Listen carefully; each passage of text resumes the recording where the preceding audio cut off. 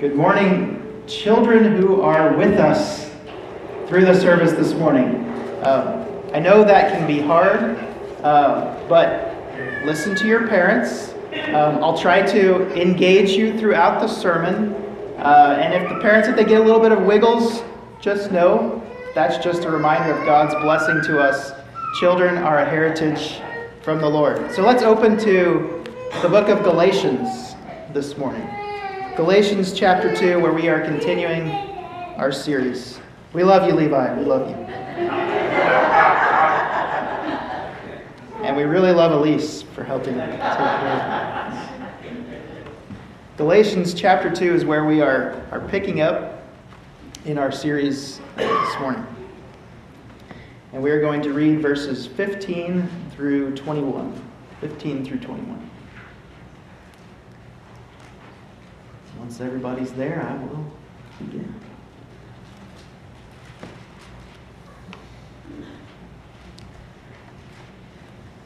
All right. We ourselves are Jews by birth and not Gentile sinners. Yet we know that a person is not justified by works of the law, but through faith in Jesus Christ. So we also have believed in Christ Jesus in order to be justified by faith in Christ and not by works of the law. Because by works of the law no one will be justified. But if in our endeavor to be justified in Christ we too were found to be sinners, is Christ then a servant of sin?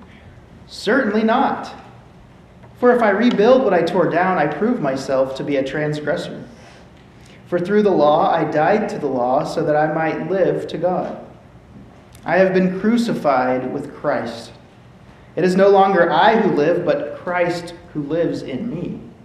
And the life I now live in the flesh, I live by faith in the Son of God who loved me and gave himself for me.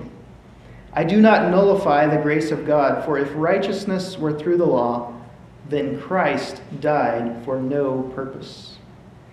Let's pray.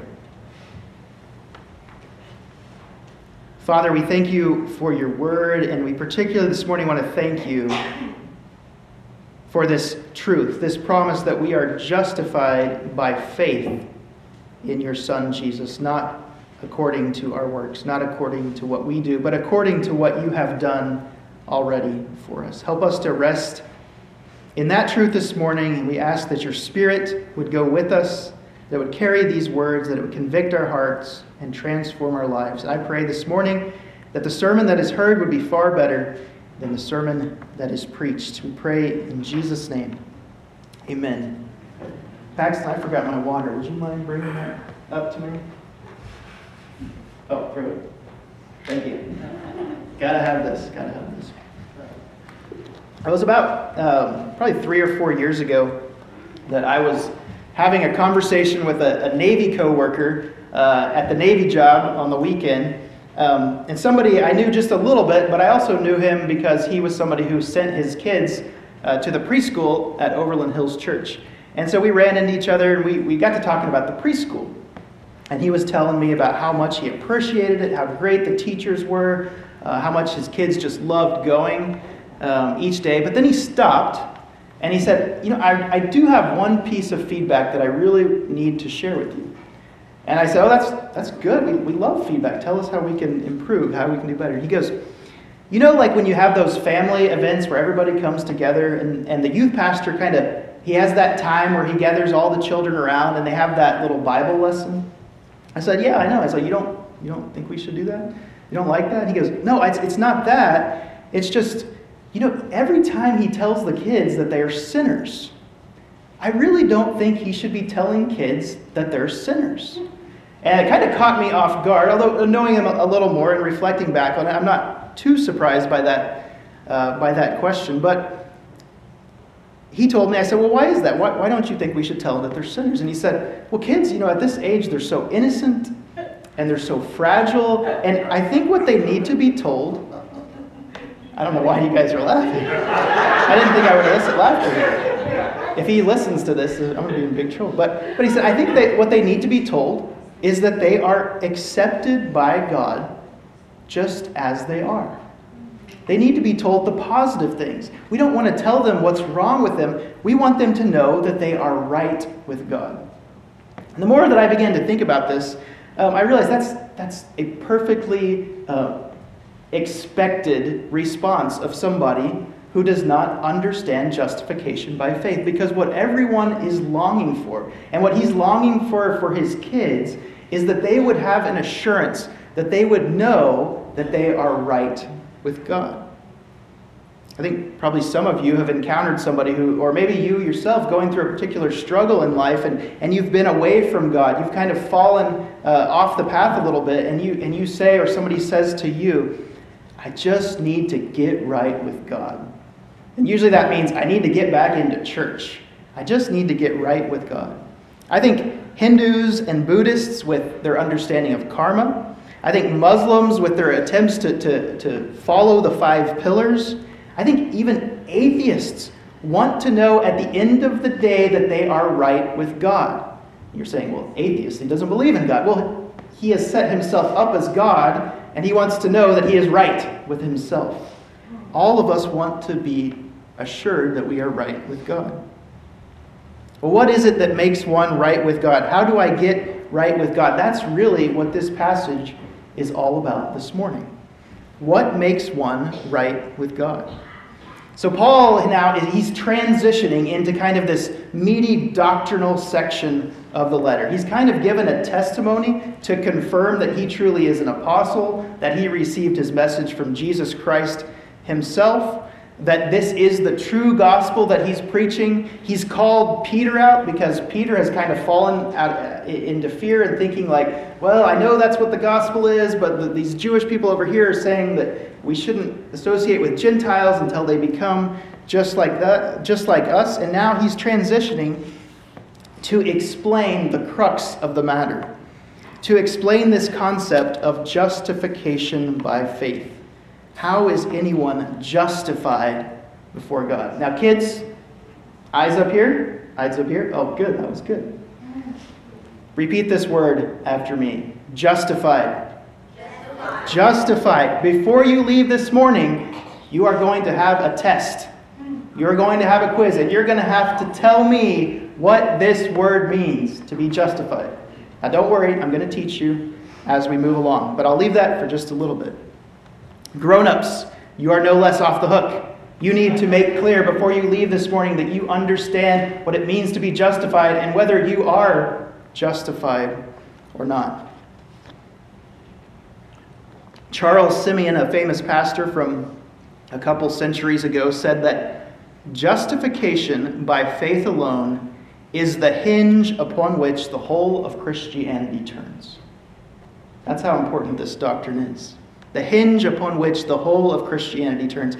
And my favorite quote about justification from Martin Luther, he said, every week I preach justification to my people because every week they forget it.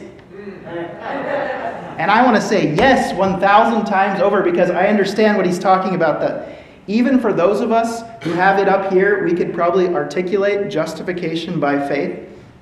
I think if we're being honest, most of us would admit that on a day-to-day basis, we will feel more or less accepted by God, approved by God, based on our performance. This is something that still plagues me to this day. So we get to the end of the day, and we're reflecting back on how we did, and we think, okay, I donated to that charity when the cashier asked me if I wanted to round up on the dollar. Check.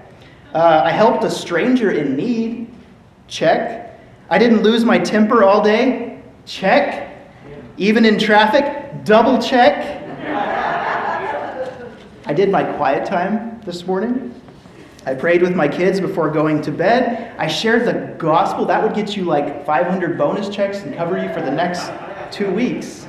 I think that's how we tend to act, even though we know we're justified by faith in Jesus. The opposite is also true when we mess things up. All the checks against ourselves. I have this very vivid memory from first grade. First grade. So some of you first graders in the room, you can relate to this. How many of you have been baptized? Been baptized, okay? I was baptized on a Sunday, as most people are. The very next Monday, I'm sitting at my desk in first grade, and the teacher says, I've got to step out of the room, work quietly. on your homework. I remember like this was yesterday. She leaves the room, and immediately I get out of my seat and start stirring the class up, joking around, throwing things at each other. And it's one of those moments where she walks back in the room, and it's like complete disarray, but all of a sudden it goes like quiet. All of a sudden. And people start pointing the fingers at me. Well, Davy did this, Davy did that. And she says, Davy, is that true? I said, no, it's not true. I was here alone. And all of a sudden, guess what happened?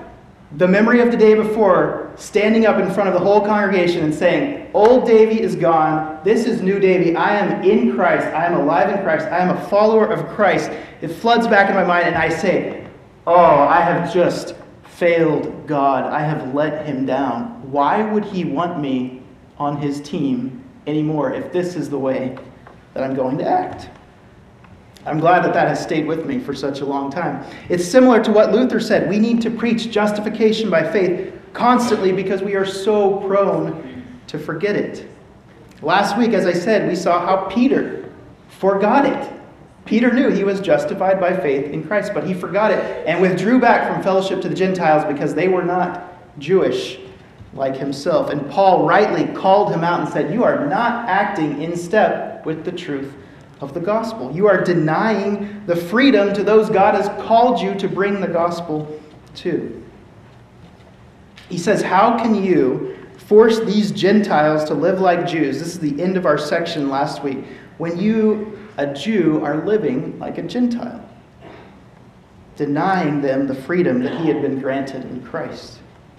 And so now we pick up here with Paul saying, we ourselves, in verse 15, are Jews by birth and not Gentile sinners.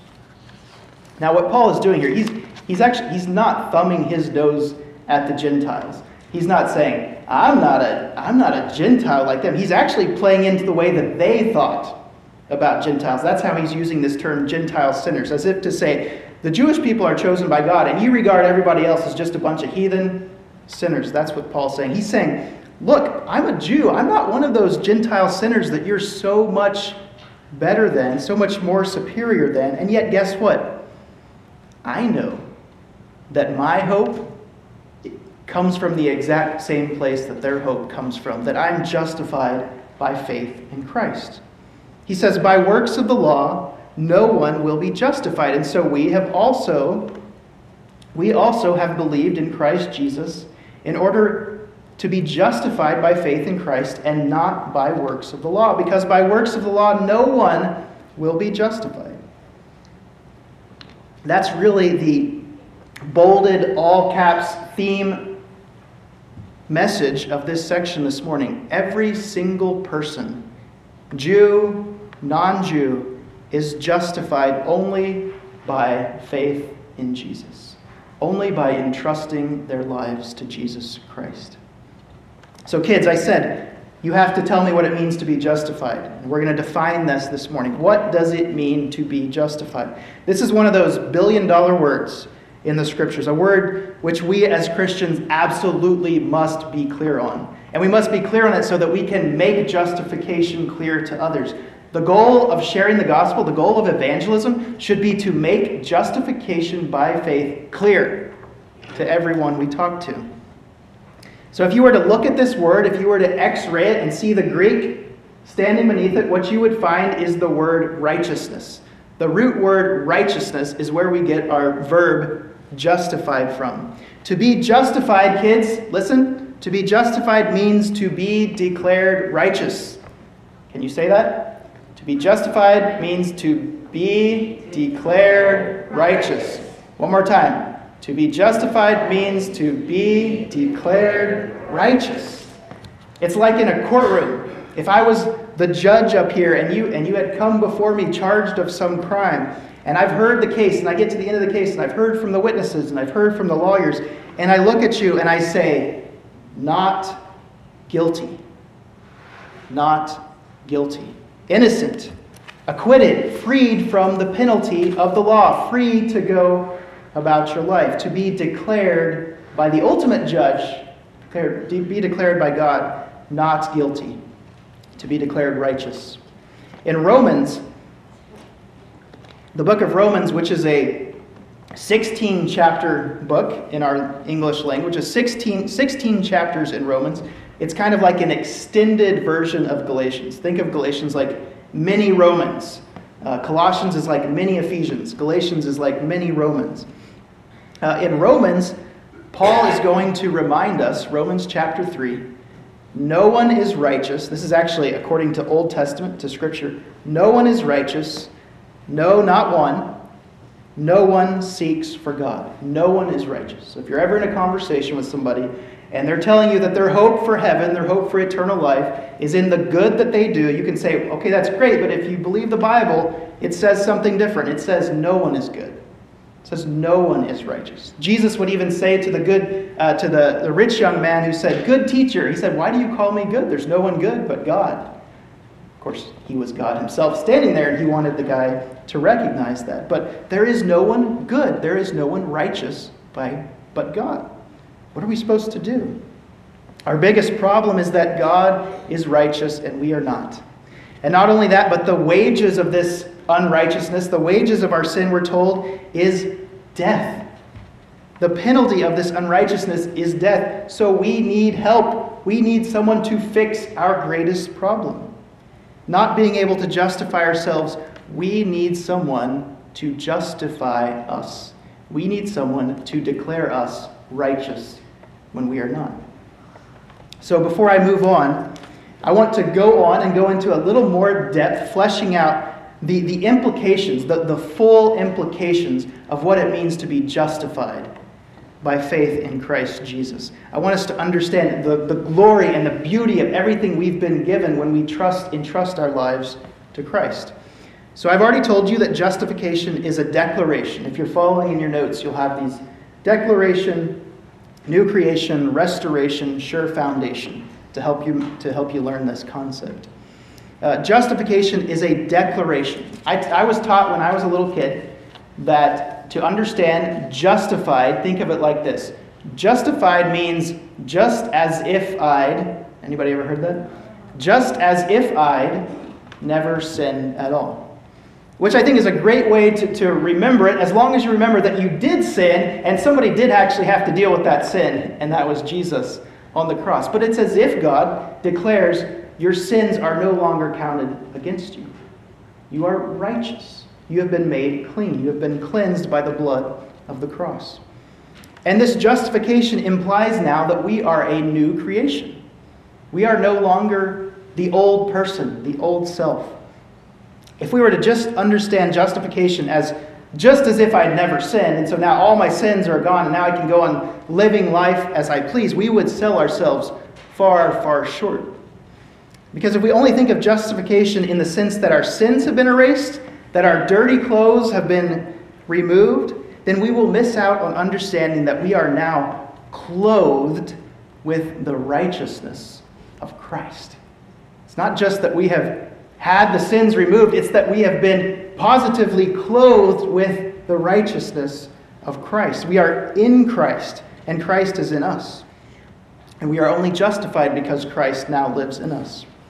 When you entrust your life to Christ, you are justified because when God looks at you, he no longer sees you.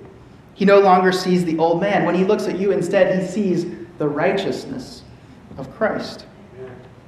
We learn this even written 800 years before Christ came in Isaiah 61:10. I will greatly rejoice in the Lord. My soul shall exult in my God, for he has clothed me with the garments of salvation. He has covered me with the robe of righteousness. Just picture that for a second. All of you who are in Christ this morning have been clothed with a robe of righteousness. You are no longer your old self. In 2 Corinthians, Paul tells us, for our sake, he made him, so God made Jesus, to be sin. He put our sins on him, who knew no sin. Jesus knew no sin. So that in him we might become the righteousness of God. Our righteousness is wholly bound up in the fact that we are now no longer ourselves, but we are fully in Christ. This also results in a restoration, an absolute and sure, complete, eternal restoration of fellowship with our Father, who we've been separated and alienated from because of our sin. You see, our unrighteousness, our sin has caused this great unbridgeable canyon between God and man. But in Jesus, there is now a bridge, the cross, a bridge to fellowship with the Father once again. Have any of you ever seen that illustration where you've got God on one side and you've got us on the other, and the middle is sin? There's no way you can get across that unless Christ were to lay down his life for you. And through the cross, you now have fellowship with the Father. It gives us this confidence in our restoration of fellowship. Finally, it provides us with a sure foundation. It means our hope is no longer according to what we can do for God. Our hope is only in what Christ has done for us. That the foundation for our relationship with God, the foundation for our hope of eternal life with him, is in Christ alone. Which I think we're going to sing, in Christ alone. In a few minutes, what we're going to do together here at this table is we are going to bring whatever it is we feel has come between God and us, and we are going to take the bread and eat and remember his body broken for us. We're going to take the cup and drink and remember his shed blood on the cross for us. Trusting in Jesus, not our performance, not in how bad we've been, but trusting in Jesus alone as our firm foundation. The Judaizers, they don't understand all of this quite yet. They're still trying to work this out in their minds, the implications of Christ's death on the cross and his resurrection, and what this means for these new people called Christians. They're still looking to their works to justify. They're still looking to their works to determine their right standing before God. And even more so, they are very afraid of everything that could go wrong if people are told, instead of keeping this long list of rules, instead you just simply need to entrust your lives to Christ. Doesn't that open up the possibility for this unrestrained, lawless, wild, rebellious living? Doesn't that just open up the door for everybody to act like a bunch of Gentile sinners? I mean, if God has already forgiven us in Christ, why not just spend the rest of our lives living it up however we please? And that's the objection that Paul is going to take up in the second half of this passage this morning, starting in verse 17. He says, "But if in our endeavor to be justified in Christ, we too were found to be sinners," in other words, if it's Christ alone that forgives and there's no longer any need to keep the law, we're found to be just a bunch of Gentile sinners like everyone else. Is Christ then a servant of sin? Is he encouraging us to a life of lawlessness? What does Paul say? Certainly not. Certainly not. There's sort of two philosophies that Paul has to deal with here in Galatians, and we see the same is true in Romans. Two philosophies that he's countering at the same time. And those two are legalism, and kids, $1 trillion word this morning that you're going to know before you leave, antinomianism. Antinomian. I thought about that. Is it really necessary to bring a word like that into the sermon? And I thought, yes, it absolutely is. I want you guys to know the word antinomianism because it is so helpful for articulating how it is that in Christ it is an impossibility to live a life that is contrary to his command. So legalism is the philosophy that these Judaizers are preaching to the Gentiles. They're preaching to the Gentiles. And that is simply, you probably know legalism. Legalism, I would define it like this: an attempt to add anything to the finished work of Christ. An attempt to add anything for salvation to the finished work of Christ. It's to trust in anything other than Christ and his finished work for one's right standing before God. It is to trust not in Christ alone, but in ourselves, maybe plus Christ. That's legalism. Antinomianism now is what the Judaizers fear is going to happen if people adopt this gospel that Paul is going around preaching. Antinomianism simply means against the law. Anti, against. You know that? Law, nomos, meaning law, against the law.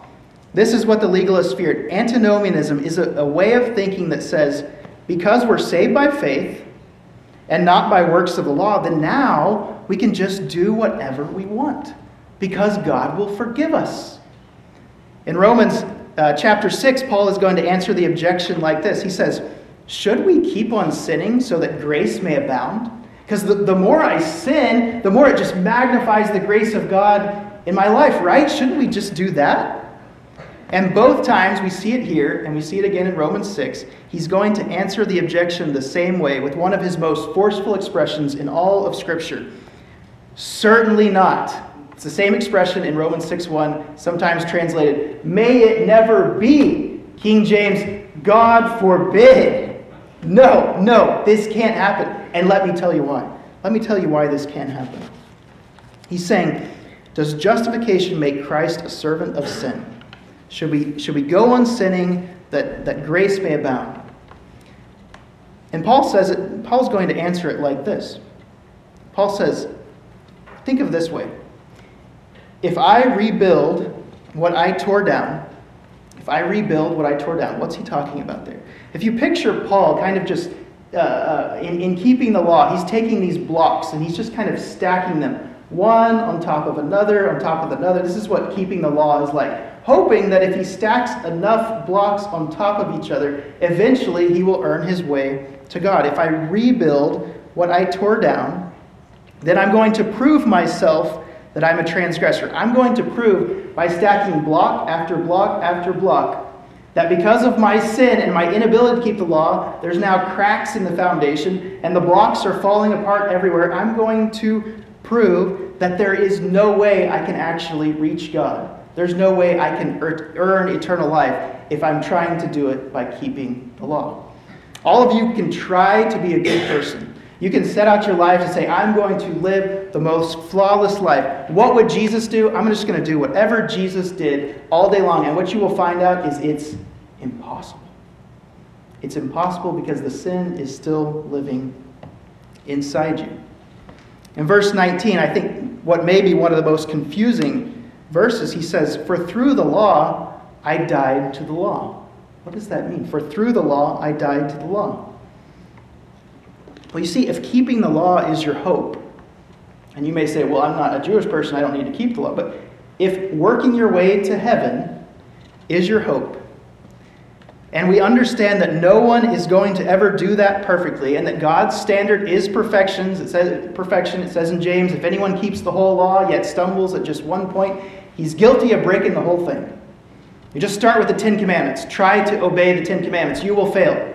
And if you don't think you've failed, come talk to me and I will tell you about how you have failed to keep the 10 Commandments. But you set out on this course, and eventually you're going to come to a point where you either completely despair and you give up all hope together because God says there's no one good but him. Well, then I'm not good. I might as well just give up on the whole thing. Or you're going to try to keep maintaining the illusion that you're going to get to heaven on your own. When we understand that no one has ever kept the law according to God's standard of righteousness, except one, no one has ever kept his law perfectly, we realize that we need something better. We need something far better than ourselves. We have to look outside of ourselves for help, beyond what we have to offer God. Therefore, the law is going to teach us, and we're going to talk about this later in Galatians. The law is going to teach us over and over again how much we need a Savior. The whole point of the law throughout the Old Testament is to teach the Israelites, is to teach us how much we need help. We need a Savior to save us from this condition. We cannot save ourselves. So Paul is saying that through trying to keep the law and continually falling short, he came to see that the law was never going to save him. He died to the law. He died to living according to that system. He had to die in order to see his need for Christ. He had to die. Which I think brings us to one of the most powerful and mystifying word pictures in all of the Bible. Some of you have likely memorized Galatians 2:20. And if you haven't memorized Galatians 2:20, guess what? You now have more homework. Memorize Galatians 2:20. Paul says, I have been crucified with Christ. This is his answer to this question of well, aren't you just going to be a Gentile sinner if it's only through faith, if it's through faith in Christ? I have been crucified with Christ. It is no longer I who live, but Christ who lives in me. And the life I now live in the flesh, I live by faith in the Son of God who loved me and gave himself for me. I have been crucified. Just think about that. Have you been crucified? I have been crucified with Christ. Paul is explaining to the Galatians why it is impossible for Christians to just throw out righteous living altogether when you have been crucified with Christ. And friends, I want you to know that being crucified with Christ is not an option for a Christian. I'm going to say that again. Being crucified with Christ is not an option for a Christian. It is the reality for all Christians. It is the reality for all who are truly in Christ. Remember this, Jesus said, if anyone would come after me, let him deny himself and take up his cross daily and follow me. Take up his cross daily and follow me. Don't be deceived. There is no such thing as an uncrucified Christian. There is no such thing as an uncrucified Christian. It's at the core of what it means to repent and entrust our lives to Jesus. There's no such thing as a belief that justifies, that is just merely belief up here. Remember, Satan believes that Jesus exists. Satan believes that Jesus died on a cross. Satan believes that Christ rose from the grave. Satan believes that he sits at the right hand of the throne of God, and it terrifies him. But Satan will never say, I have been crucified with Christ. Satan will never say, it is no longer I who live, but Christ who lives in me. And now you begin to understand what it means to trust your life to Jesus. I can't stress this enough. To be justified means that you have been crucified.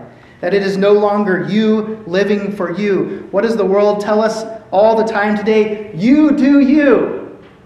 For Christians, that's not an option. It's not you do you. It's only Christ in you. Christ in you, not you do you. If you're truly in Christ today, then this means that your former self has been crucified. That your former self was buried with him. That's why we do baptism, because it's the picture of the old man going down, being buried, and the new man being raised to walk in the newness of life in Christ. So you're no longer thinking, I'm now free to live as I please. No, you're thinking, I'm completely and utterly undone apart from Christ guiding me and leading me by his Holy Spirit in my life. I don't want to go back to Egypt. I don't want to go back to that old life of slavery.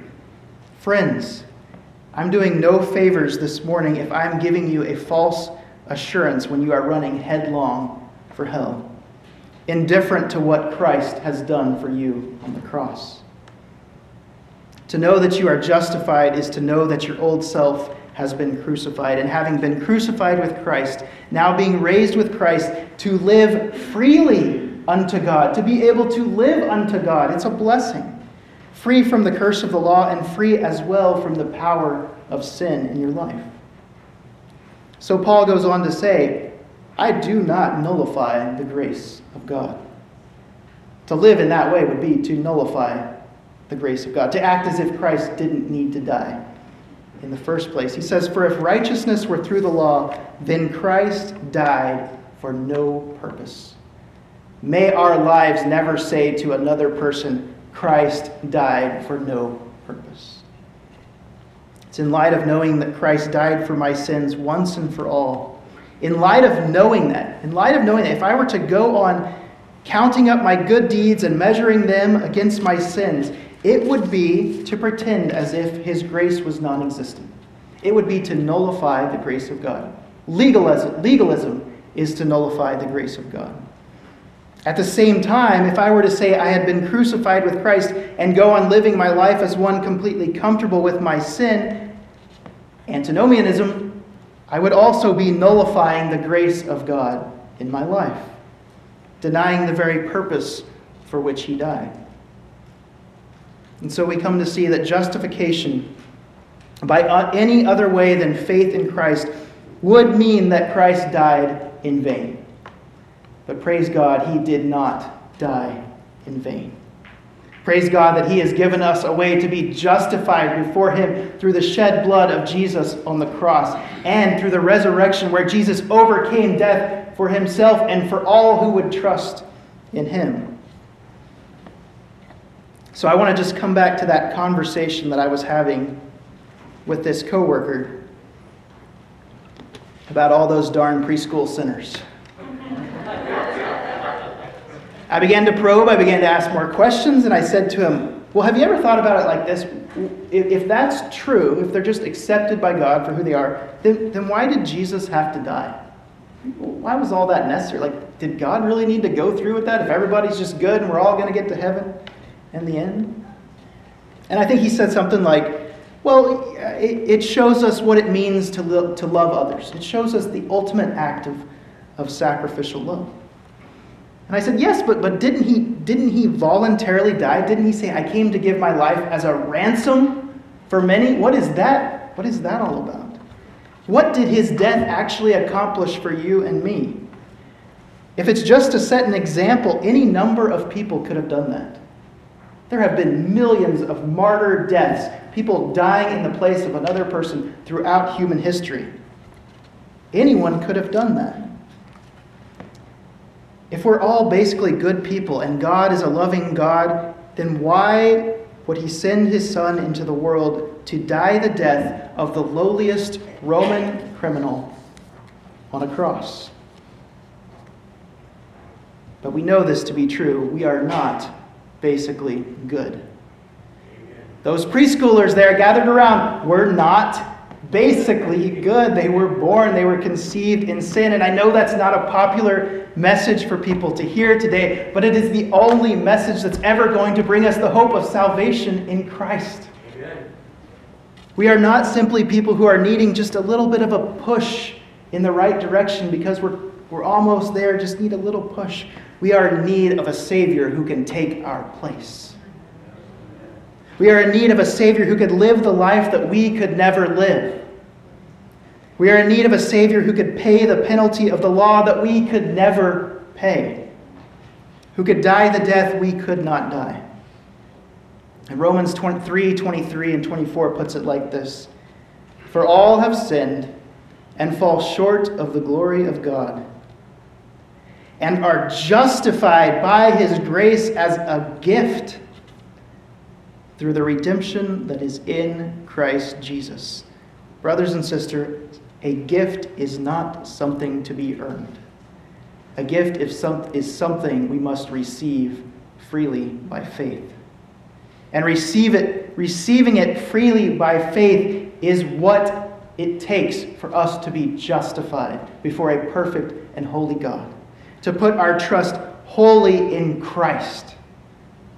And so I want to ask you, have you received this gift? Not have you received this gift and now you just need to do a bunch of more things to earn God's favor. Have you received this gift and are relying wholly on Christ's work on the cross for the forgiveness of your sins? This is your only hope in life. This is your only hope in death. Can you say that you have been crucified with Christ? Like Paul, that it is no longer I who live, but Christ who lives in me. And so I would plead with you, and I would urge you this morning, if you have not understood this, or if you simply don't know, that you would come to God this morning in faith and say, I am trusting in Christ alone for the forgiveness of my sins, and I want to be crucified with Christ, such that it is no longer I who live, but Christ who lives in me. Kids, most important thing you'll ever learn, what it means to be justified, to be declared righteous, And who is the only one who can justify you? Jesus Christ.